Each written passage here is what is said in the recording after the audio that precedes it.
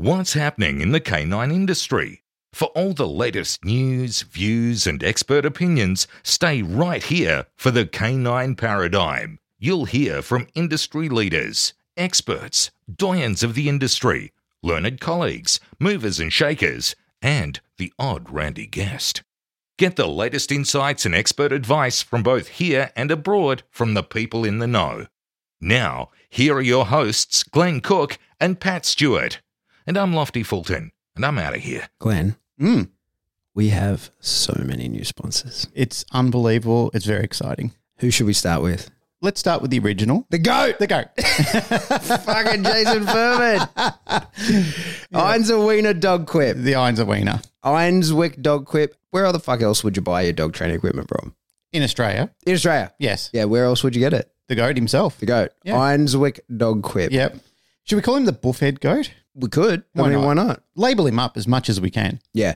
If you need any dog training equipment, the only place you should be getting it in Australia is Einswick Dog Quip. Mm-hmm. But if you're training that dog, you're going to need to keep it healthy. Yes, you are. How on earth would someone go about doing that? The one and only Canine Ceuticals. What is Canine Ceuticals, sir? It's a great range of dog supplements. I could probably and proudly say it's close to the best that you can get. It's human grade supplements. Mm-hmm. I know. So you can have a little taste. You can have a little taste. That's the best thing about training with Devon. I'm not going to officially endorse that, just in case someone does and they have a. No, but they should be able to, because it's human grade supplements. And knowing my wife and what a perfectionist she is, like Narelle would literally breathe into one of those little bags and have a hissy fit if it wasn't close to the best that she could possibly put out. Okay. You know when people hyperventilate and they've got to hold a paper bag to their mouth? She would do that. Okay. So I know it's great product. It's the word canine, not K and 9. Okay. Yep. CanineCeuticals.com.au. You know, one of the coolest things I think I've ever seen was many years ago when we were at the ICP conference and Colorado. horny George Kittredge showed us his prototype. He did. Dog box on the back of his motorbike. He did. And his motorbike got stolen the next day. Yes, Remember it that? did. Yeah, that's right. It did. Fucking hell. Yeah. Anyway, he perfected that fucking thing. Yep. And it's now called the Rowdy Hound brand. And he, look here. Listen, he's even got the ad. music. Rowdy Hound Motorcycle Dog Kennel for dogs up to 70 pounds. It actually is cool as shit. It is. It's like a cool dog box that goes on the back of your motorbike, seals up if you need to keep the dog in there, has a little pop open so his little cool head can stick out. It's the coolest thing I've ever seen. And we knew about it since concept. Like he told us about it on the way when he picked us up from the airport and drove us out to the conference. Yep. Told us all about it and he brought it to fruition. It's actually really cool to see that he got that to market. I love that kid. He's a good guy. Here it is. You can buy it. So if you have a motorcycle and a dog, Glenn. Rowdy Hound. Dog Has kennel. he sent you one? I can imagine you with Randy in it on the back of Oh, his... imagine that. I'd go to corner and Randy would jump at something and flip me off my bike. Yeah. What I think people should do is get themselves one of those if they're in America, if you ride motorcycles. Yeah. And then just drive on up to Canada. Yes. 2. Dancroft Canine. Absolutely. The best in the biz. Yeah. They're doing puppy training, dog training, merch. They've got equipment.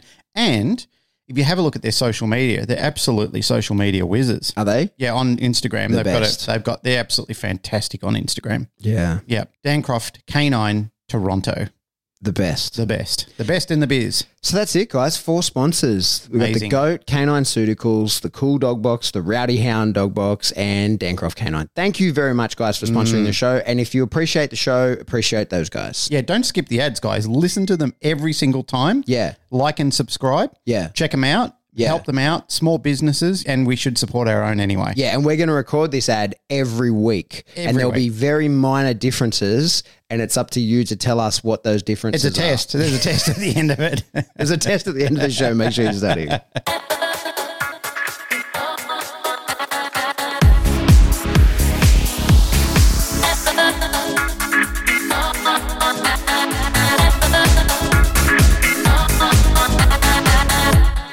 Welcome back to the Canine Paradigm. I'm your host, Pat Stewart. I'm joined in studio today by my co-host, Glenn Cook, and joining us after only 45 minutes of technical problems that turned out to be our fault, all the way from Spain is Jo Rosie Heffenden. Hey, thanks for coming on. Hola. Hola. How are you doing? Hey, Jo Rosie, going? friend of the show, Yeah. second time on. Good to see you. Good to see you too. And where you're sitting is so much more beautiful than last time. It's gorgeous. Where were we last time? Looks like a proper tech studio. I think it was during COVID or like after COVID, so maybe in someone's house or something. I don't know. I feel like we were probably dead here. of night. Do you remember? No. Maybe you were at your place and I was at my place. Oh, yeah, maybe. Yeah, maybe we were at separate places. Yeah, that could have been it. Now you're all in a proper professional place. Yeah, we're trying our best. Ooh, we're lacking a whisper room still, but we're making goals. We're working towards it still. It turns out this is 7 weeks old. But over the last 7 weeks, we asked for topics and we asked for people to hit us with them, and we've been working our way through them. And last episode, we got up to a comment. We perfectly answered Liam's stuff about suppression, and we're ready to move on from that again. So if we got to you and you said, if you two were signing off, and you use the quotation marks, the dog trainers of tomorrow, what would be the bare minimum required to be able to call yourself a trainer? And then you've got in brackets, experience / knowledge, skills, etc. And so I was excited to get to that, and I'm glad that we didn't actually answer it in the last episode, because I have this new thing and I'm trying it out where when I haven't really thought about something and I don't hold a firm opinion about it, I just try not to voice it. I just if I haven't thought about something and new information, surface level information would change my opinion, then I just don't voice the opinion that I have because it's probably shit. And that's kind of what happened here, because I can definitely learn from that. Yeah, I think more people should try it. But they don't. That's the entertaining thing. You don't know, so just quiet. Yeah, it's taken me 39 years to figure it out, but I'm here now. So we thought, hey, why not get Joe on? Because let's hash this out together. I don't know if you've thought about this. I don't know how much you've thought about it, Glenn, but I thought you guys can help me form my opinion of it. Well, I have thought about it because I teach it on a regular basis on a Cert 3 course. Okay, well, that sort of tells us a little bit that you think that the things that you teach should be the bare minimum for everybody? If I'm going to kick this off, and I don't want to monopolise too much time because we brought Joe Rosie on the show to talk as well, so I'm just going to quickly say that it depends on what you want to do. Like if you want to be a sports person, then it's not enough because it doesn't tie into what a lot of the sports clubs demand. They have different demands and they have a higher tier expectation of what's required from you. However, you can go into a sports training club and speak to people who have no idea what operant conditioning is. Like you can ask them the question, what's operant conditioning? And they'll stare at you with a blank look. I like people to have learning theory as a bare minimum. If I'm going to sign people off to become a dog trainer, I like them to have a sound knowledge of learning theory. But again, I'm not going to monopolise. Joe, I'd like to hand it over to you to hear your thoughts on this. I think it's a really, really difficult question to answer. And actually, a little story is 2 years ago, maybe 3, I was asked to join a little panel of dog trainers in the government in the UK and go up to the government buildings and give my opinion on it alongside Victoria Stilwell and a bunch of others about regulation. And they asked us 2 main questions. One of the questions was, should there be a minimum benchmark? And the other one was, should there be one body that decides that minimum benchmark? And it was incredibly controversial.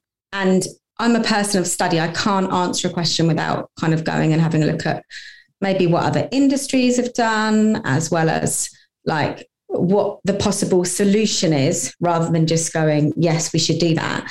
And in that kind of exploration, I realized just how complex that question is. Because first off, you have to go, well, is there a problem? If we don't have a minimum benchmark, does that cause us any problems? And one of the first kind of big things I stumbled upon was we don't really know, because nowhere in the world actually collects any data on it.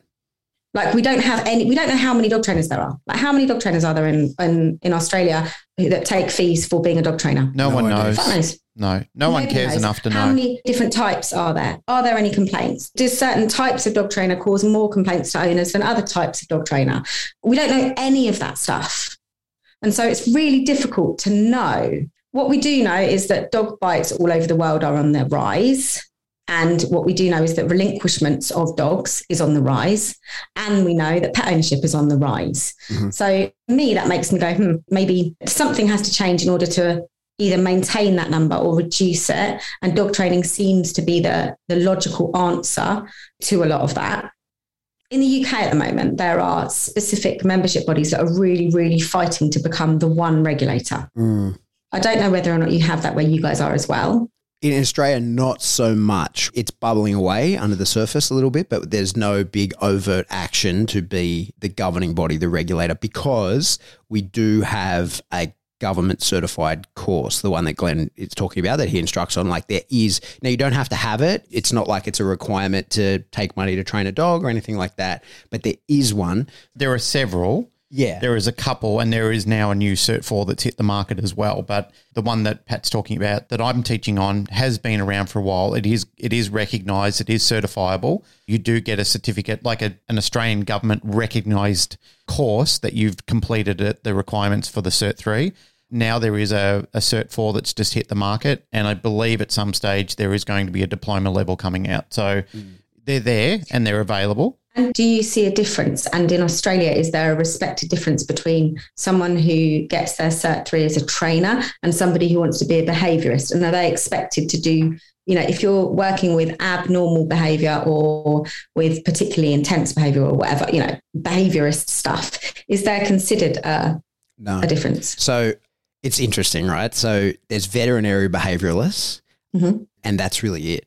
There's lots of people who call themselves behaviouralists, and they have no qualifications. Now, some of them might have done many and various courses, and some of them watch the Cesar Millan box set.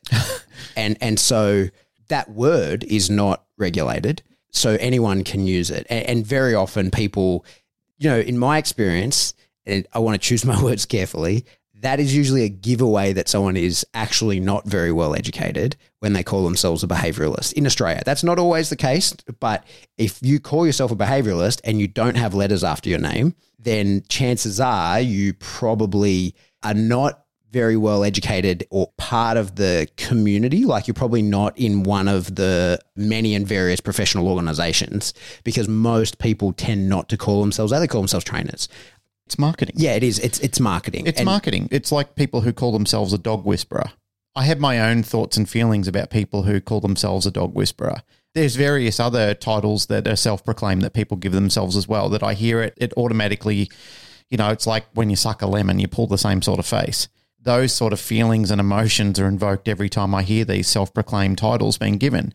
It really comes down to competitiveness and marketing, and I think to a degree of what Pat said, it's a lack of education sometimes, and it just sounds good and it rolls off the tongue. And people say, well, the guy next door calls himself one, so if you can't beat him, join him. I'm going to call myself one too. Yeah, and to the people writing my name on the wall in lipstick and getting ready to fucking come get me because they call themselves a behaviouralist, I'm talking generally. There are some fantastic dog trainers and their business has behaviouralists written in it and, no big deal, whatever. But for the most part, that's kind of the case. Yeah. The way that I see it is that there's that problem. So there's two extreme problems with the current state of affairs, which is that you've got problem number one, which is that Jane down the road has a Cocker Spaniel that's really well behaved, and she looks at everybody else's dogs and she says, well, they're really badly behaved and therefore I can clearly train a dog and they can't, and I'm going to start. And the first person that comes to her to ask for help is someone whose dog's biting people. And she says, right, well, I'm a behaviourist, I can do this. So someone who has nothing, there's nothing that stops that from happening. And there's nothing that stops any old person saying, I'm going to work with really extreme behaviour because I fancy that, because I grew up watching Crocodile Dundee and I like the idea that I can tame the wild beasts that are out there. You've then got the problem, which is right on the other end of the spectrum, where you have membership bodies that try to make working in behaviour exclusive only to people who have got academic qualifications and don't respect the fact that many people, like probably most of the most skilled people I've ever worked with, don't come from an academic place. Yeah. Like the vast majority, I'd say, of people I've worked with who are actually really, really good at behaviour modification don't have any qualifications. And so you've got these two kind of fighting forces. Now, these guys are saying, the guys who are saying you have to have at least degree level education in order to call yourself a behaviourist, are saying because Sue down the road can otherwise call herself a behaviourist. But then you've got people who are not Sue down the road, who are people who have been doing it for a very long time, perhaps, or people who are just really talented and very skilled and have gone out and got a lot of experience, who are saying, well, no, I don't need that degree. In fact, most of the people that I've worked with who have got the letters after the name don't know what the fuck they're doing when the dog actually comes out. Mm-hmm. And they can't touch the dog. And it seems to be these really fighting forces. And for Joe Public, they don't really care about the membership bodies. They don't really care about what certification or accreditations or courses you've done. They just want someone who's skilled and able to do the job. And it appears almost impossible to know without a personal recommendation who is going to be able to do the job. That reminds me of a story, Jo Rosie, of a book author who is very well known. I'm not going to name them because they might not want to be named, but they wrote 3 manuals of very well acclaimed and very scientific related data on how to train a dog. When they originally wrote the first manual and put it out for peer review at a very well established university, the dean of the university and the board that was involved in doing reviews on literature came back to the author and said, we're having trouble peer reviewing this because this current data doesn't exist. And this person isn't a scientist themselves. But what they were capable of doing, which a lot of people are capable of doing, which reinforces along the lines of what you're talking about before, even if you don't have the piece of paper with the rubber stamp on it that says you went to our university and attended our lectures and we deem you satisfactory under our regulatory requirements, it doesn't mean that you're incapable of educating yourself, of having access to exactly the same material and knowledge that these people have and not having that piece of A4 paper with the rubber stamp on it. You can be academically brilliant and still not have any desire, want, or need, or even the availability to attend university and still have the sound knowledge, the academic and the pragmatic requirements to still have the output that that person is capable of doing. So you can have person A who is university graduated and recognised, person B who is not, but still understands exactly what it is and can debate that person and even in some cases surpass them on industry knowledge that they know about and field knowledge that they've practiced in and run rings around that person. The reason I know that is because I've seen people do it before. I've seen people in situations where they don't hold the academic requirements, yet still they could stand in a court of law and argue case in point because they know it. If the court asked them, sir, are you university experienced? Like, do you hold a degree in this? They would obviously have to answer no, but the court couldn't recognize that they don't know what they're talking about because they do. Or they couldn't recognize that they aren't able to produce the goods because they can. They can pragmatically produce sound work. And even in some cases, as I've said before, they can well and truly surpass the person with the university certificate. When I say this, I don't want people out there who have bachelor's, master's, PhDs to be listening to this and thinking that I'm disrespecting them because I am not. I have nothing but reverence and respect for people who have done that work. Even in the limited work that I've got, I mean, I've got a diploma in small business management. I've got Cert 4s in training and assessing, which they're hard, but there's people who have done extremely hard work in business management, like I've said, master's degrees, PhDs, all the relevant credibility in their field. It's fucking hard. Like, it's terribly hard work. Yet, I have to say, and to counter this again, and I hope it doesn't sound like I'm contradicting it, but I've also seen people who have a very low ability in schooling. They've probably attended mid-range high school, yet when you go out and watch that person pragmatically work with horses or dogs or something like that, they are an unregistered scientist in their field, like they're an expert. And people can't even come close to them. They're absolutely brilliant when you see them work. There's no denying it. They can produce the goods time after time after time. Science is observable, and when you can observe somebody doing it, there's the science for you.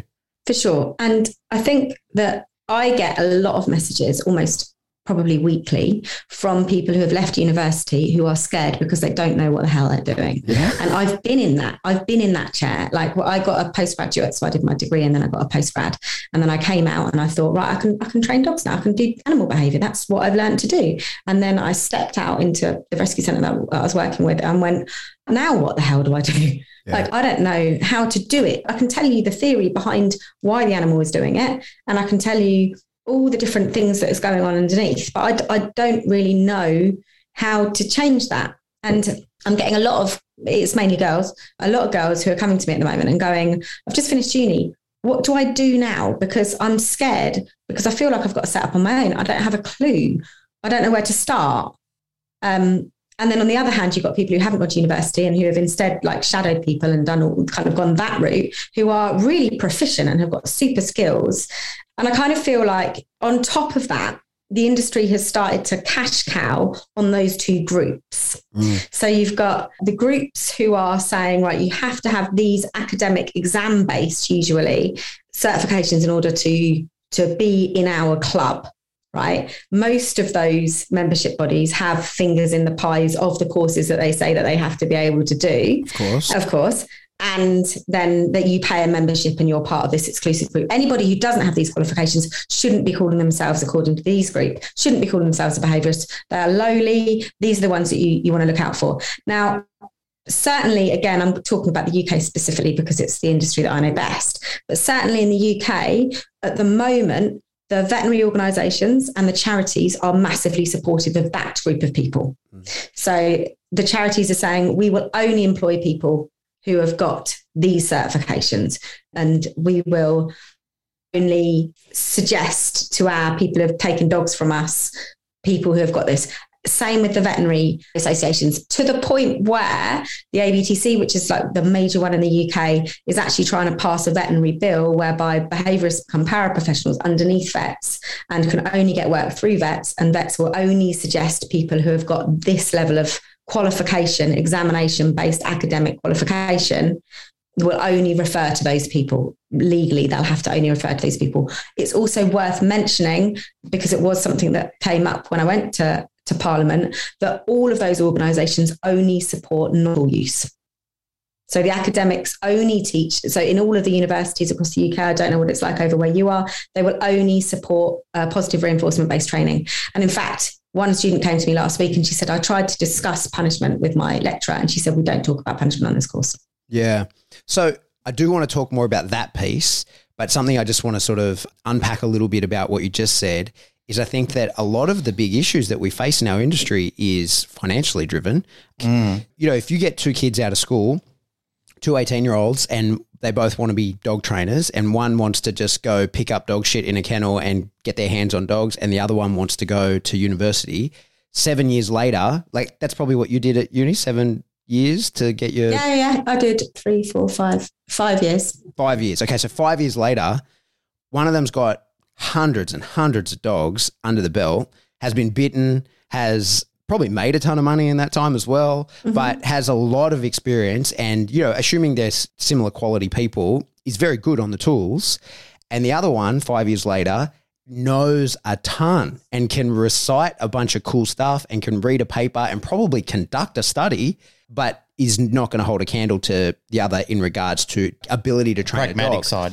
But what I'll say to the kid that went to university is when we see a problem with a dog, the person that's had their hands on it is probably going to say, I know how to fix this. It's easy to do, blah, blah, blah, and it's done. But then when they get asked, is this normal parrot behavior or has this parrot got a neurological problem? The dog trainer person is going to say, well, how the fuck would I know? And the one that went to university is going to have a skill set to deal with that. And so that's one of the things I think that's interesting is that we talk about behavioralists, but to my knowledge, I don't know anywhere that teaches like dog behaviorism, right? So like where you can go and just learn to be a dog trainer for 5 years. I don't know of anywhere that does that because it's all animal training stuff, right? And so I feel like there's a lot of information that's kind of wasted, right? So in the same way you that... can specialise. So I specialised in canine and feline. So you can go, I just want to do bit like domestic pets, or you can say, I just want to do exotics. Okay. So that you do specify, but it is lecture hall stuff mainly. Of the 5 years, how much of it is just pointed at cats and dogs? Probably 1 year for me, right, because I did 3 years in human psychology first, applied psychology. What is your degree, Jo? My degree is in applied psychology with a specialism in zoology. And then I did a postgraduate in canine and feline behaviour. Very cool. So cool. But here's the thing. So this is where I'm going with it. But it doesn't teach me to train dogs, right? Yeah, it's really cool. It's really cool. And I can read the shit out of science papers, as you know. Like I'll eat them up for breakfast, no problems. And I can conduct a study happily tomorrow. And that does help me to some extent in behaviour cases. So, for example, my friend Corinne came to me yesterday and she said, I've got a client with a flyball client with a dog. It's just had its eye taken out and it's turning the wrong way on the stand now when it's hitting the box. And I said, has anything else changed? And she said, yeah, they've changed the equipment. And I was like, at the same time? So immediately my science brain goes, oh, 2 variables simultaneously. That's rubbish. You need to put one of the variables back. And because that's the only way that you'll be able to test which one it is. Mm-hmm. Someone who's been doing flyball for a really long time or sports training would probably pick that up as well. Mm-hmm. Definitely doing the science stuff does help you look at like standardization and how you can test behavior for sure, but it did not train me how to train dogs at all. Yeah. Like I came out, I took on my pit bull. It was a baptism of fire. I had to rip up every book I'd read if he didn't rip them up and rewrite it all in my head because half of what I learned just was not applicable. Yeah. So I do want to get to that. But the other part that I wanted to say, which is where I was headed before, is that the problem we face is that the kid that didn't go to uni is good on the tools. He can train dogs. And the market would dictate that he will be busier and he will make more money. But because he didn't pay to the organizations for his education, he's not in the cool guy club. And the problem that I am super worried about in this industry all around the world is that if you're not in the cool guy club, what the cool guy club now is trying to legislate you unable to work. And so it's not because they're any better. In fact, they're often very worse, but they're manipulating the free market by saying you don't have the right quals that we are charging to give to you. Therefore, we will lobby government or we are the government or whatever in order to no longer allow you to work. And the reason they're doing that is not ideologically based a lot of the time. It's because you didn't pay the piper. How dare you? Are you suggesting that elitism exists? Well, it's not just elitism. It's that you didn't pay us the money. You didn't pay the ante, so we're not going to let you play the game with us. And but it's a good way to keep people out too. Yeah, and you can immediately... That's the true no homers club. That's right. So even if the skill set were the same, even if they were equally capable, you're now saying to the one guy, well, you can practice and you can't, despite the fact that you're equally capable. But in reality, it actually typically goes the other way, that the person who has no qualifications is often much better at the work and therefore will get more work because they'll get more referrals. This is at 100%, I mean, not 100%, but as close to a referral-based business as ever there was, right? I think dog training is one of the most referral-based businesses and evidence-based because look at this dog I trained and people see it. Like people see the average Jono walking down the street with their asshole dog barking, lunging and being a headache, and then they see them a month later and their dog's great and they say, how did that happen? And they say, I called this guy, right? And that's how most dog trainers get work. Well, that's how a lot of dog trainers get work. However, a lot of dog trainers get work through the vet. Yes. And through the insurance referrals as well. And if the insurance will only, so a lot of the insurance companies now will only go through the ABTC in UK. And if you haven't got an ABTC qualification, we won't pay out an insurance. This was what I was saying in government, which wasn't very popular, mainly because I was standing up there with the people who were running the courses. The trouble is that they've cash cowed on the scientific age that we're living in at the moment, whereby people say, if there's science behind it, it's true. If there's science behind it, it's valid, it's reliable. You've got to be science-based. Mm-hmm. And people have shied away from evidence-based now, and they're saying science-based, and they're two very different things. And so you've got that cash cow on that side. You've also got the cash cow on this side too, though, because you've also got quite a lot of membership bodies that go, screw them. You can do it in 3 days. Yeah. You don't need this. Come and do it in 3 days. Come and do it with us. You don't need any qualifications. Come here, 3 days. Give me 3 days. I'll turn you into a dog trainer. I'll give you a certificate. Now, once I've taught you that the world is flat, I'm going to give you an exam that asks you if the world is flat. Because I've taught you the world is flat, you're going to say, yes, the world is flat. Right, you've passed your exam. Because you passed your exam, you can put more money in my pocket and become part of my membership body. Yeah. So you've got all these fighting groups. Some of them are capitalizing on the fact that this exists, and the others are capitalizing on the fact that this exists. Yeah. Yeah. That's very true. At the end of the day, for me, I always go back to the fact that when I was leaving the army and I decided I wanted to be a dog trainer, there was lots of qualifications I could get, right? And I thought, which one should I get, right? There's all these different ones. And I thought, when someone asks me, what qualifications do you have? And I say none, and that results in me not getting the job that I wanted, I will get one of those qualifications. 7 years later, I still have no qualifications because my other half, Nando's the same. It's the same. Yeah, and I think I get away with that because I think people assume I was a military working dog handler and they assume that there's some sort of form of qualification for that. And truth is, I train a lot of military working dog handlers. So I get that I'm not the typical use case and I'm not anti people getting qualifications, not for sure. But I think that it can be overstated, and I think that very regularly you're buying into someone's dogma rather than a good education. And that's not always the case because I'm sitting here next to the instructor of a course that I don't think has any dogma. I think that there is, it's just, hey, this is dog training. This is a good minimum standard of things that you should know, and away you go into the world. The thing is, for me, if I had to do a course, I would do one of the bullshit ones because that's going to buy me into the club. Right? Because you know what you're doing. So you're, so I'm not looking for not learning. Yeah. So for me, at this point, I'm better off buying into one of the bullshit pyramid schemes, right? If I had to get a qualification, which infuriates me, that's the truth, that I am better off buying into the nonsense in order to open up more work opportunities if I wanted those opportunities. Well, the NDTF course doesn't, as you said, Pat, it doesn't expose people that you have to be a part of a membership body after that. This goes along the lines of what you were talking about before, Joe Rosie, and Pat, you were touching on it before, but it goes along the lines of the best experience is in the field, and it's a lot of it. And it's just trial and error. It's making mistakes because they're going to be some of your best teachers. And primarily that's what we focus on in telling people is that the best way to get involved in this and the best way to get truly qualified is get your hands dirty. And that's the only way you're going to get qualified in the dog training market is you have to go out there and train dogs. You can know as much theory as you want. And as you said, you can be an ill-prepared person that comes out of a bubble. And a lot of universities, my wife is, she's been involved in a lot of university work over years.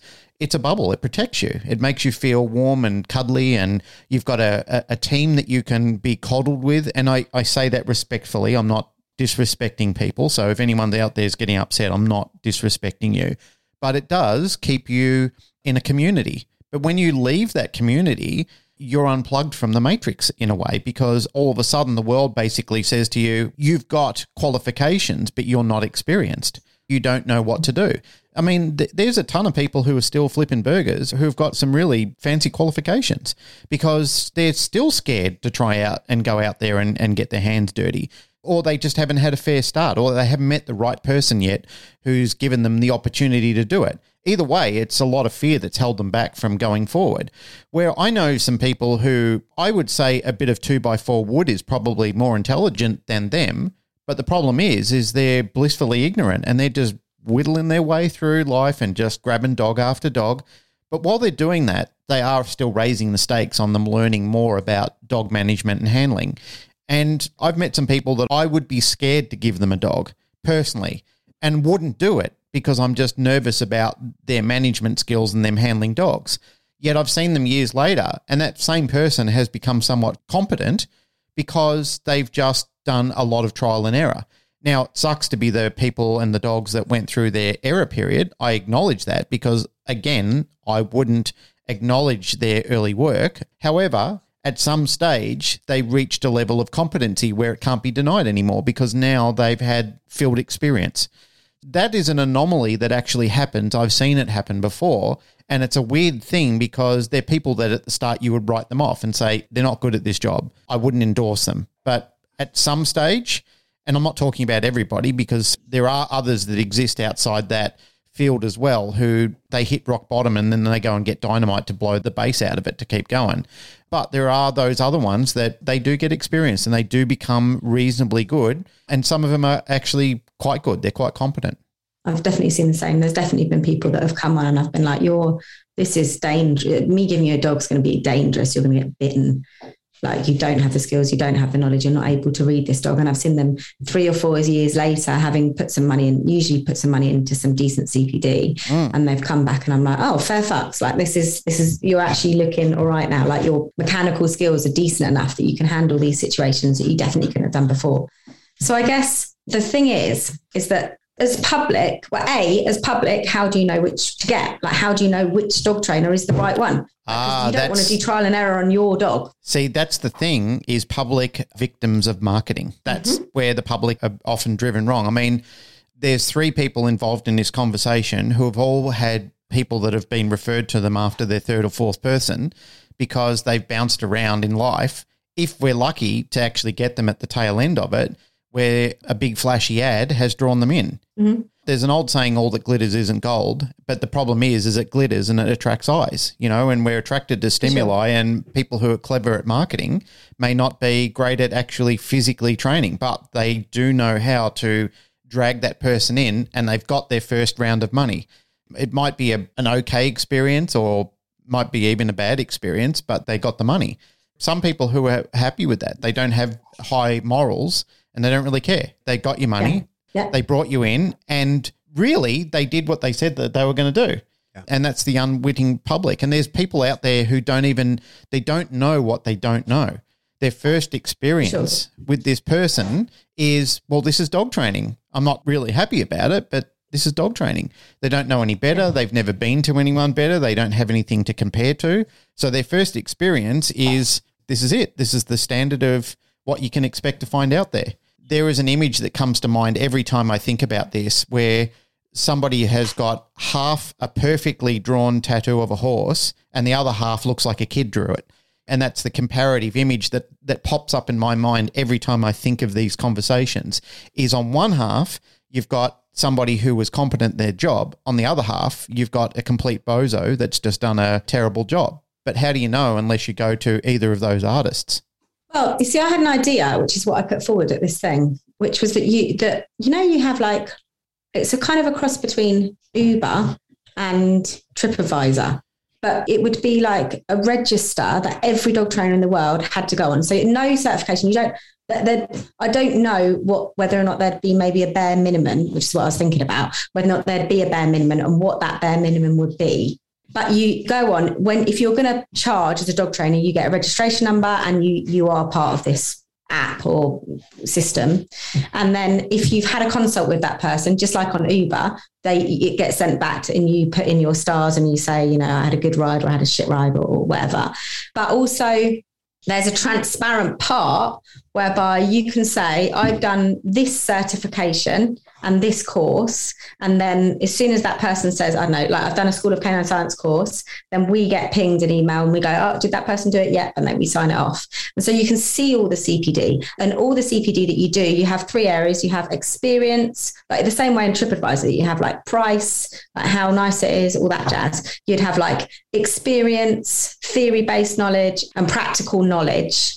Because I think there's 2 different things, isn't there? You can learn to do a mechanic and then you can have experience doing that mechanic, and they're 2 kind of separate bits. And then as you go, you would gain your points, and therefore it would be completely transparent. And so if I wanted an agility trainer, I'd be able to go into my TripAdvisor and type in agility in my area, and I'll go, oh, she's got 5 stars and I can see she's done agility qualifications, or she's got to grade 5 or whatever with her dog, rather than going to the friendly agility course over here where she hasn't actually done any agility. She hasn't actually got any agility, but she's just a dog trainer, but she's now, popping dogs over jumps. Mm-hmm. It'd be incredibly transparent, and it would give some weighting to all the different various ways into dog training.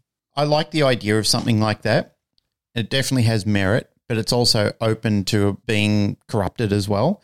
If I went on there and, let's say, for example, I was motivated to find 100 people to put up a nice rating for me and say something nice, automatically I've got this brilliant score for doing nothing. They're the problems. I mean, there are businesses. For sure. There is a kennel local to us that literally opened, and they've got reviews on there that says these people have been the best in the business for 5 years. Yeah. And they opened 2 months ago. Well, I mean, we get spam with that on the podcast email. We get all those like buy reviews, and they're cheap too. Oh yeah. Like for a couple of $100, you can buy thousands of reviews. That's why we have so many good reviews. I guess if the website was somehow like government led or government run, or what I like the idea is that just like, you pay through Uber and you have to pay, and then it sends you the ability to do the review. Yeah. I kind of like that idea that you'd pay on the system. And so I've paid on the system, and then I get sent the ability to write the review until I've had that Uber ride and I've paid on the system and it's tracked that I've done it. I can't write a review on Uber. I can't go and write a fake review on Uber. Yeah. I think, which is like, I like the idea a lot. I don't know. No, I like the idea a lot. I think there's like some real technical things that would have to be worked through in regards to that, like proof that you were a real customer. And of course, there's the odd person that you and them don't gel. They don't do what you ask them to do. They're a bad client. They give you a bad review. Like that's of course going to happen, but that's got to be par for the course. But I think that's really good if there was some way of like governing it. Yeah, and I mean, man, you can move $1 billion in Bitcoin. You know what I mean? Like via some kind of blockchain, they can do that, right? Like you can have a way of certifying that you were a real customer and that a real transaction actually took place between you and this person. For sure, there's a way to do that. I think it's a great idea. The way I see it is that it would just allow for transparency, to really bring Cool Story Show Me a Dog to life a little bit, really. Yeah. Because you're saying, I can see how many customers you've had and I can see what you've done that's been signed off by the people who have given you that education. Yeah. My only concern... As education providers, you'd then have to, I don't know how, but there'd have to be some form of accredit, like you'd have to become an education provider on that system. And so I guess there'd be something whereby someone would have to go through the courses that are available and say, yes, you are providing education of this merit. Yeah. I think my concern, that's the sticky bit, really. My concern is really the subjective nature of reviews. So the thing is, you might get someone out who, I was talking about this recently with people. There's a big shortage of dog trainers in Australia, in Sydney anyway, that I'm aware of like in-home behavior mod people that are good. So there's heaps of people doing it. There's no shortage of people that are putting their hand up to do it. But people who can come to your house and fix a complex issue, there's a big shortage of them. And the reason I know that is because I've got people who are like, when I say, I can't do it, I've got like it's quite a big referral network that I send people to. And then 4 weeks later, they get back to me and say, none of those people are available, right? The people who are very often available, people who are new. Now, they might be on their way to being good or maybe they never are going to be, who knows, but they're new and their books aren't full yet. And I think as well, it's the people who are happy to fill their books beyond what is probably reasonable as a trainer. Like as a trainer, especially if I'm dealing in complex aggression stuff, I can only handle probably 4 or 5 of those. That's too many in my brain to be keeping track of where the dogs are. And it's a 24-hour job because when people have a success with their dog, they're going to want to tell you. And when the dog blows up at someone, they're going to want to get advice immediately on the spot. And so if you're doing that in-home behavior stuff where you're holding someone's hand through the rehabilitation of their dog, you're very limited in how many customers you can have. And it's one of the reasons why like it's a tricky business model because sort of ethically you can only charge those people so much. You can really cap yourself when making so much money so quickly. But what there are is people who are like, nah, I'll fix that in an hour. Like I can shut that dog down in an hour. I could do that, right? And it's true, they can. They can shut that dog down in an hour. And so I can do 10 of them a day, right? Boom, boom, boom. Give me another 10 the next day. And then there's also people who are like, no, we just throw food on the floor and but you have to come back every week and we throw food on the floor together and we never make any progress. But the problem is... I'll just give the dog a shit ton of meds and... Yeah, exactly, right? We're done. So the problem is some really terrible dog trainers across the full spectrum that you and I might look at and say, oh my God, we need to get you off the whole app. Like not only should you not be there, like this is a disaster, but they could get genuine, really good reviews by people who are, buying what they're selling. Who are just like, wow, fix my dog. We threw the fucking choke chain on the floor in front of the dog and we did that 500 times and now the dog doesn't do the thing anymore. Or like this is, my dog now is a zombie, he walks around totally medicated out of his brain and all he ever did was bark at the door when people knocked, right? So like there are owners that don't need to be shown, they have no idea what's going on with their dog, that the tiniest little bit of knowledge they're amazed by and will give this amazing positive review. So I think that's it's tricky. It's a really difficult. Yeah, I agree. But even if you were to pull the reviews off that system, then you'd still have a transparent system that showed what that person had done and how long that person had done it for. Yeah. So you'd still end up with, this is Pat Stewart's registration number. This is what he's done. This is how many years he's been doing it for. So these are his points for this, and this. And you can see if someone's been doing it for 20 years, but they haven't had any CPD for the last 10 of those years, you can go, not sure, at least then there's some kind of transparency. Mm-hmm. Yeah, I think at the moment there are so many people that lie about what they've done and so many people who are either overqualified and underskilled or who are very skilled, very effective, but not ethical because they don't understand the complexities of what they're working with. You know what I reckon should happen? I fought this with Pat a while ago in very early episodes when he talked about the proof is out there on the field. Maybe somebody needs to do a pet dog market trial. Well, the thing is... It's rally, isn't it? Well, there's so many of them that people just don't want to do them. GRC is very closely attributed to that. The SR is probably, in my mind, is probably the closest to what any pet dog marketing trainer could do.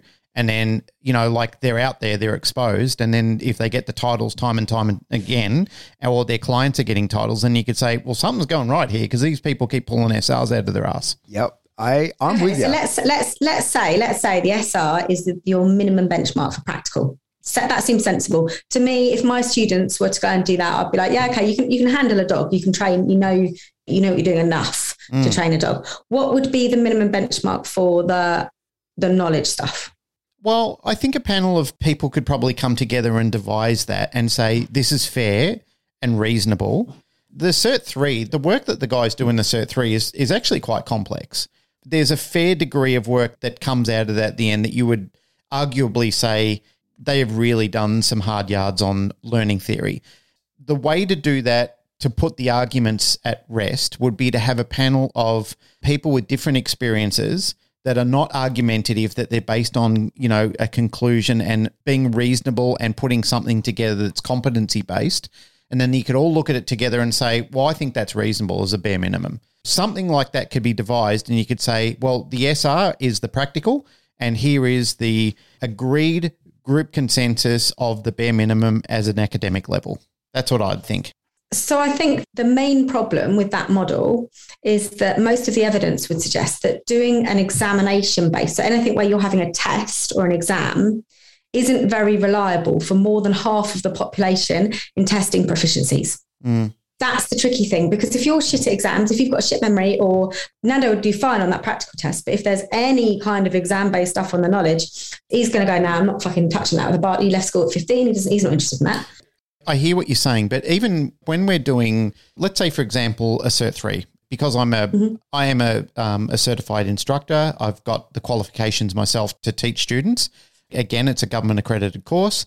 There are more than one ways to gain competency. There's different ways that people can present. Like I have students that have like a impairment and they can't. They're neurodivergent. And so exactly. They bring in information in different ways. Right. That isn't the same as the way that you've been set up to teach it to the majority. Exactly. So as an instructor for equity and fairness, I have to think about these sort of things and say, okay, if you're not able to show me this way, like you couldn't get up and write it down or you couldn't do it in front of a group of people, how could you communicate it to me so I can understand that you could prove to me that you know this knowledge? So there are variations of how students will present to me. And some of them surprise you, like they couldn't write it down on a bit of paper, but they can go and do a whole presentation where they can go and verbally show it to you and walk through the whole thing. And you go, yep, you definitely know it. Like it's in your head. You know how to do it. So I understand that there are some people who are dyslexic. Yeah. So there are people who are dyslexic. Yeah. Well, there are, I'm mildly dyslexic. There are times where I'll start reading and I can start to see shimmering in the page. I have to stop and I have to start again because I'll lose pace. My mind is thinking ahead all the time. It's a weird phenomenon, but it happens. But it hasn't prevented me from reading. It hasn't prevented me from learning. It slows me down in it. But there are times where it's frustrating and it's annoying. I guess my point with all this rambling is basically saying that I think that students should be allowed several ways to communicate. I either do understand this or I don't understand this.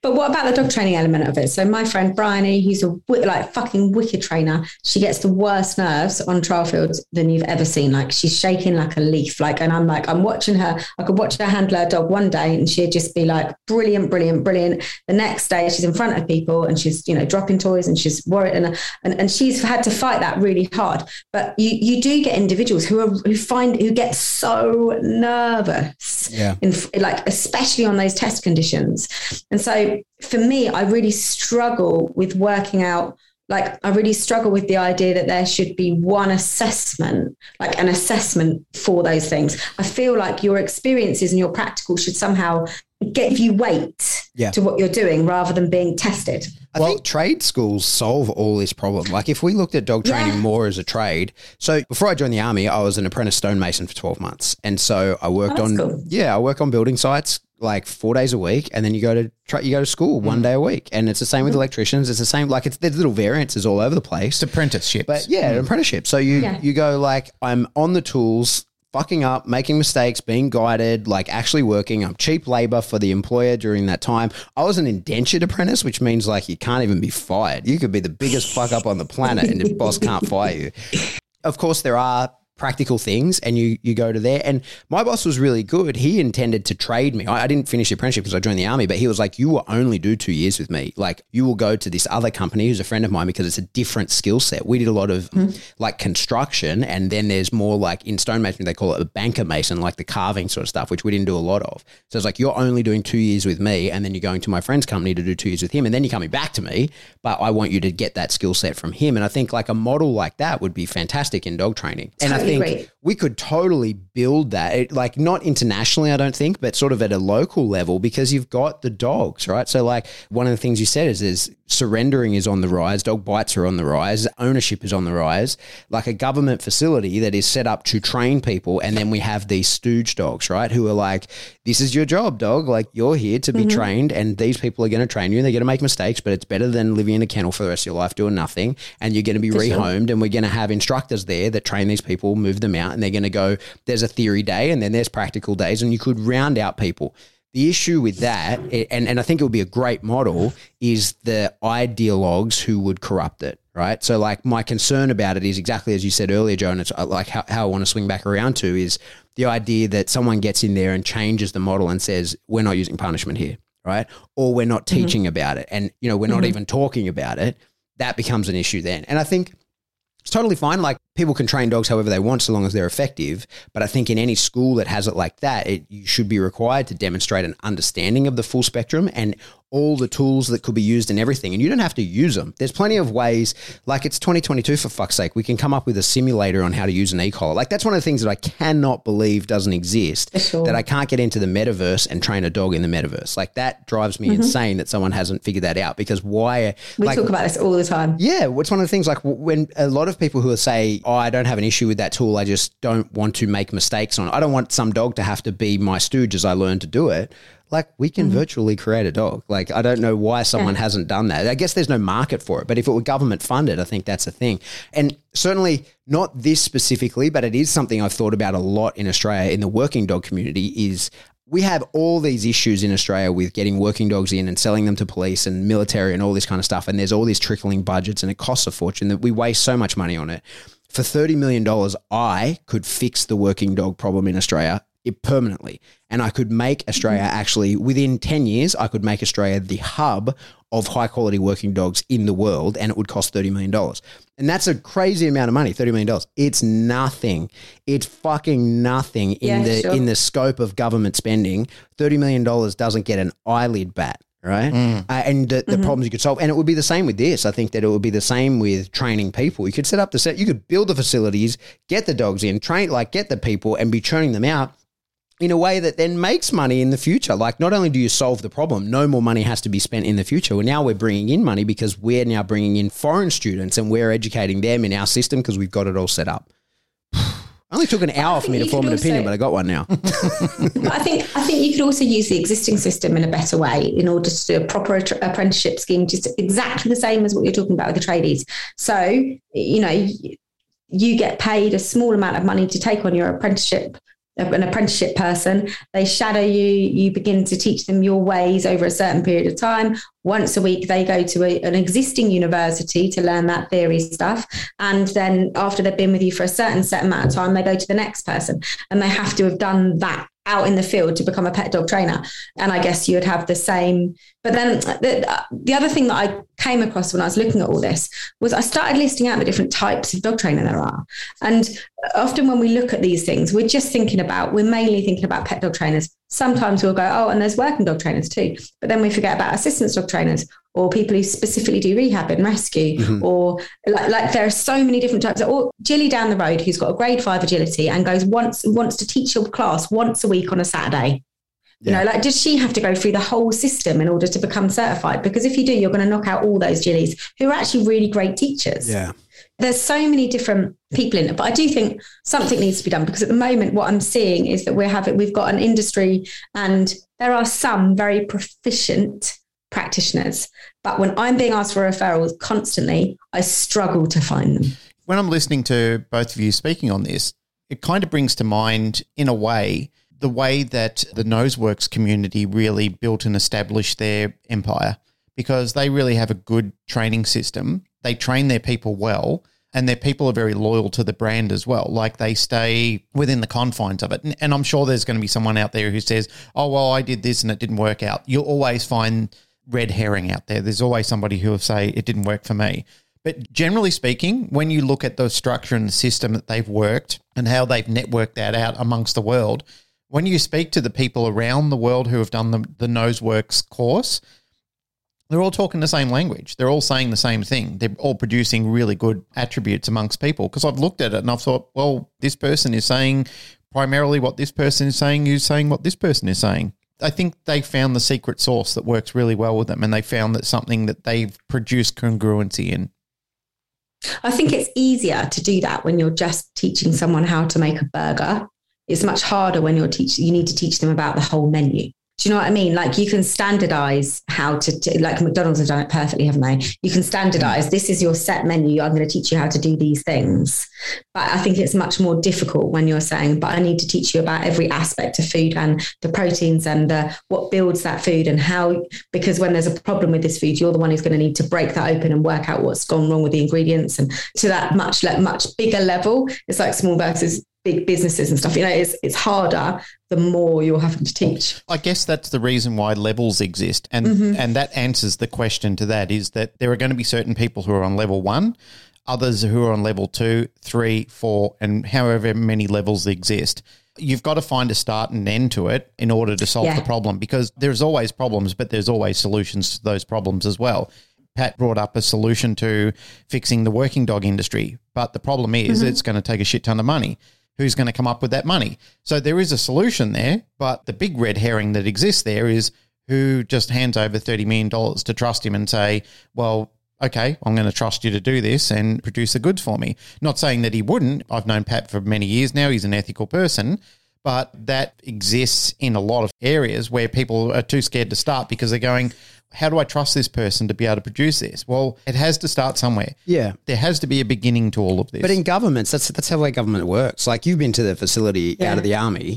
That's $400 million, mate. Yep. It's because they said, we need a domestic counterterrorism force, and the people in charge of that said, to do that, it's going to cost you $400 million, and you got to build this facility. This is what it's going to cost. And they built it. And so it's the same when, like, if someone got together and said, there is a lack of dogs that bite in this country effectively, and the police are having a hard time filling it, there's people who could say, oh, that's just a money problem. We can absolutely, like, if it's managed correctly, you put someone in place, that's governments, that's what they do.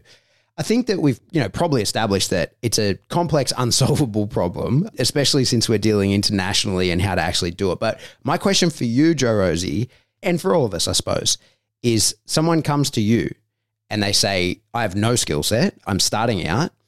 I want to become a dog trainer, and I will not charge money until you give me the tick in the box to do so. What do you tell them to do? I would start them on practical mechanics of training dogs. Is what I'd start them on. I'd put them through our 30-day course where they're literally just learning the mechanics of luring, how to lure, how to do all of that kind of stuff, so that they have a practical understanding of how to move a dog from A to B and how to produce reliable behavior on cue. That's where I'd start them on.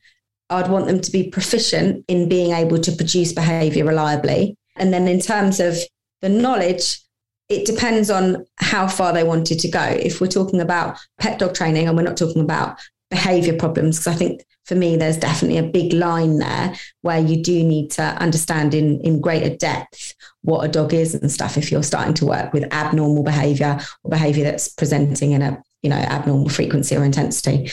Then I think what I would do, so I've thought about this quite a lot. I think what I would do is I'd start them with one breed. And I'd say, what breed of dog do you want to work with first? Let's think of a popular one because it's going to make sense. Let's choose a cockapoo for argument's sake. Let's find you a foster cockapoo. I'm going to throw some foster cockapoos at you at home and you're going to be training them. And I'm going to start you on easy loose lead walking recall cases with cockapoos. And then once you're proficient in cockapoos, we'll change. Let's get a sight hound. When you start fostering sight hounds now, and we're going to do the same behaviors in sight hounds. And now, okay, let's get a shepherd in. Let's chuck a shepherd into the mix, see how you do with a shepherd. I'd move them through the breed groups, I think, because I think that training the different breed groups can be so different. And I think that you can get people who are brilliant at training certain breeds. And then if it came to behavior, I would start them on separation anxiety cases, shadowing, and then I'd move them up through the more complex behavior cases through shadowing. And as soon as they became proficient in separation anxiety, I'd say, okay, you can now go and charge for separation anxiety cases, and so on and so forth. I think in terms of tool use, etc., I do want all of my trainers to have a full understanding of everything that's available to them, everything on the menu, 100%. I don't think it's right that trainers come out. It's fine for them to come out and start charging with what they're doing if they're training pet dogs, recall and loose lead walking. But eventually, if they're going to become a decent proficient trainer, they need to understand everything that's available to them and make their own ethical choices. And so for me personally, I would want to start them with the things that require the most patience and that can do the least amount of damage. So I'd start them on food and clickers, et cetera, and then I would want to move them up and educate them and get them practically able to understand and use the things that require less patience and have more quick effectivity as they go, and then the things that are more easy to do damage with, such as tools at the end. What about you guys? Glenn? It's a no-brainer for me because I can put them straight onto NDTF. I can just say, do this course. It's a grounding level course for you, especially if they're in New South Wales, because they're going to come and do the practical with me and I can watch them. I get 2 1-week sessions with them where they do like a full 8 days with me. Then they go away, they go and practice their skills, they go and do some videos, then they come back and they present those videos, and then they do another 8-day course where we certify them at the end. Only for the practical. They've still got to do their academia in between that. But for me, I get to see everything in between that. That's cheating. Well, I could put them all on my I'll put them all on my behaviour course. Like I said, to start somebody off from ground zero that knows absolutely nothing, because a lot of the people that are on that course are people who have never really had anything to do with dog training at all. We have everybody from experienced dog handlers in government agencies to mums and dads who have only owned a pet and had no experience at all. And still at the end of it, we produce some competent people out of it. People who can go out and start a business if they want, because they actually learn how to do a little bit of business management in the course as well. It's a Cert 3. It's a basic level. It's not designed, as we stipulate clearly, and I try and make this as profound as possible. It's not supposed to make them the all-encumbering guru of training. All it is to give them a starting base, a springboard to launch from, to say, I know some things now. And now what I also know is that I can look for people in the industry that I can network with to improve my knowledge from here. The encouragement is always given to them. As we always say, this is just the tip of the iceberg. You're now in a room of 100 doors, and there's a lot of doors that lead to opportunities out there, but you got to make some smart choices from this point on. And that's entirely up to them where they go from there. In an earlier episode, and I was talking to Pat about this a while ago, I had somebody come up to me and say, I met one of your NDTF students and they weren't all that. And I said to him, what a stupid thing to say, because that's based on an individual. That's not based on a group of hardworking people. And I said, because I know other people who are very successful business people now because they've done the NDTF course. It's not because of that. It's because they've used their own proficiency to go out and seek the advice and seek mentoring with other people in the industry, to go out to seminars, to read books, to look at things that they've seen on YouTube, to go off and do online courses, which they've done. And they've turned themselves into a very experienced model of somebody who's very proficient at training dogs because they're hungry. There is possibly millions of people like that around the world who have done similar courses and had similar experiences. So that old chestnut of people coming up to you in the street and saying, I've met the person who's done, they might have done a course with Pat and not done well with it or not understood the concept of NAPOPO. That's not his fault. That's their fault. The one thing you can't teach is work ethic. And that's the most frustrating thing, isn't it? You can't teach someone to have work ethic. You can't teach them the motivation to get up and have a cold shower and go outside and eat healthy food and just live your life and grab hold of all the opportunities and train your dog. And you can't teach that bit. And I think a lot of people actually come and they want you to teach them that bit. They're like, I want to do that. I want to do what everyone else is doing. And I can't get it. And you're like, I can't give you that. I can give you knowledge. I can give you skills. I can give you the capability to feel good about what you're doing. I can't give you that. Well, that's something you can only give yourself. I enrolled in the course that you and Nando and Dean. Yeah, that's right. So I enrolled in that course and I'm, probably about a third of the way through it. And the information in there is great. I'd highly recommend it to anybody. But if I don't get that, is that a reflection on you, Dean and Nando, or is that a problem with me?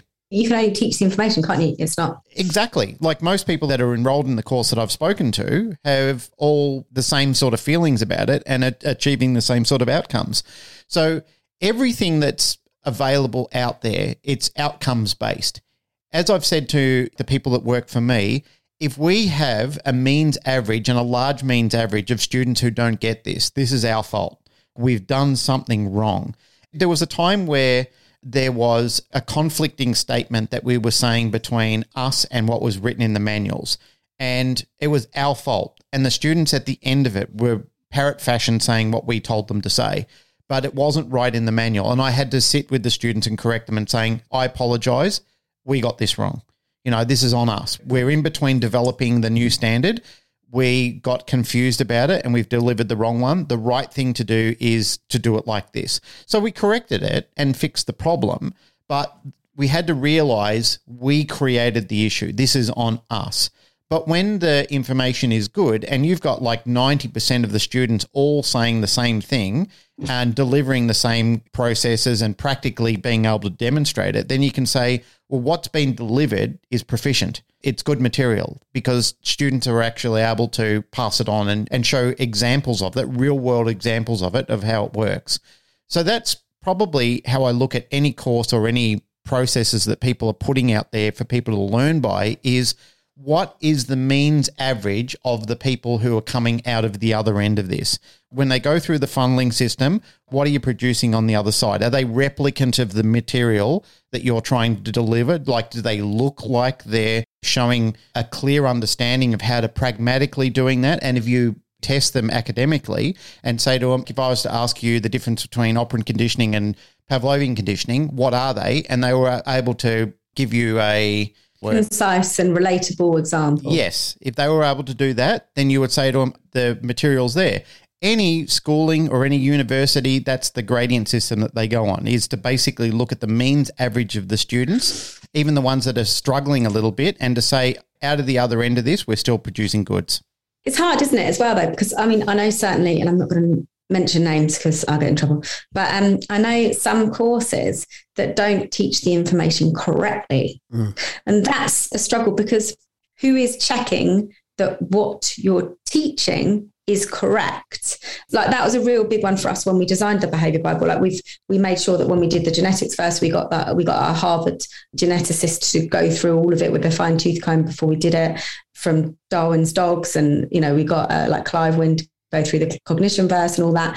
And it's amazing how many bits were picked up. And I was like, oh, okay. Oh, that's not how I was taught that. And they were like, yeah, everyone gets taught that bit incorrectly, but actually it's this. It's made me reflect as well on a lot of my education. And I'm like, so many people don't know what they're teaching is wrong. So what they're teaching, they're assuming is right. And then the students go and learn it right. And then, as you say, they become a mirror of that and they become verbatim.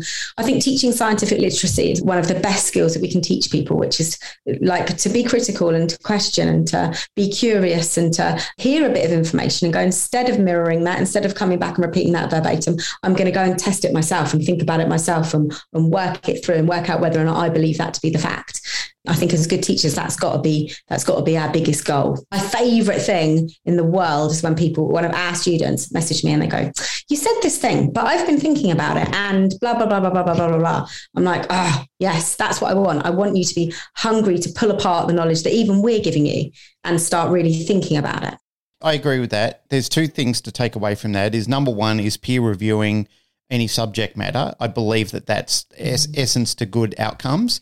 And I also believe that your students should never be fearful of questioning you, ever. Yeah, for sure.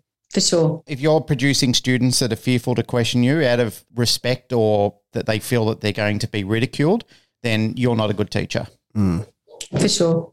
I feel like we've covered it all, guys. We've really talked a lot about qualifications, where to get them, how to get them, what people should have. Our thoughts, our biases. Yeah. All of What the they above. might mean, what they might not mean. But I think what we sort of come to is it's tricky. It's complex. I think everybody has a different idea on what a dog trainer is. I think there's people probably even listening to us that are like, you three dickheads don't know anything about dog training, because dog training to me is some peculiar abstract thing that the three of us collectively know nothing about. So like, it's tricky, man.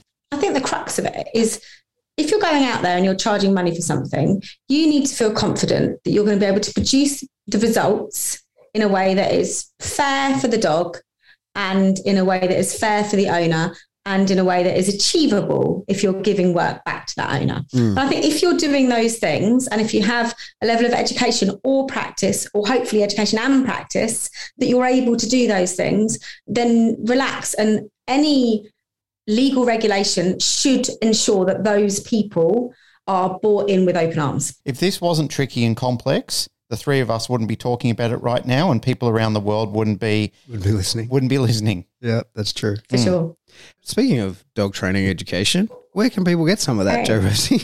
People can get some of that at caninescience.online, where we do loads of different courses, right from the starter courses. The best one to start with would be the 30 Days of Canine Science, which runs you through 30 days of different stuff that you can do with your dog to get really good practical mechanical skills and learn to produce reliable behaviour, all the way through to our 3-year course, which is the Behaviour Bible, which is the one that Glenn was talking about earlier and is degree equivalent in terms of depth.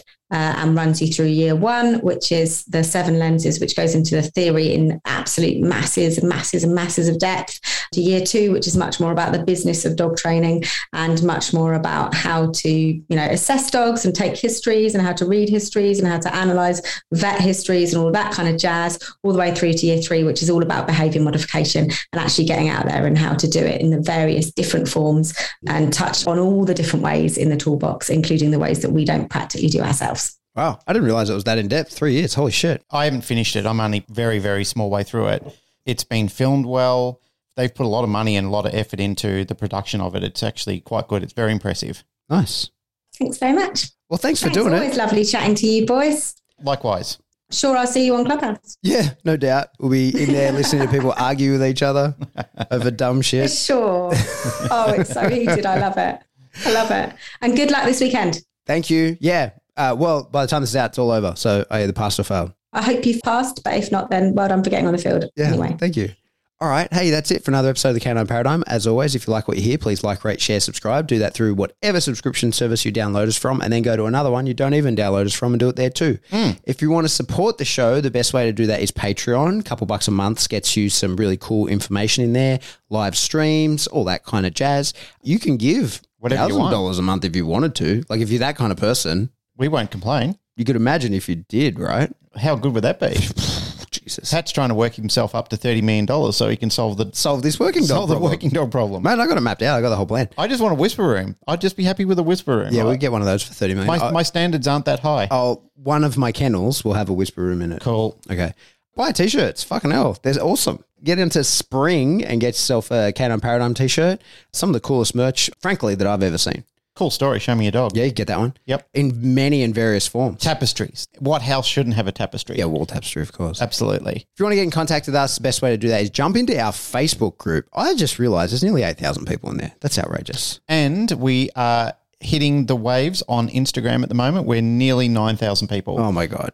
Yeah. We're Instagram famous. We're Instagram famous. Have you thought about shaking your ass on there? Would that, do you think that would... I'm trying to get people, not get them away.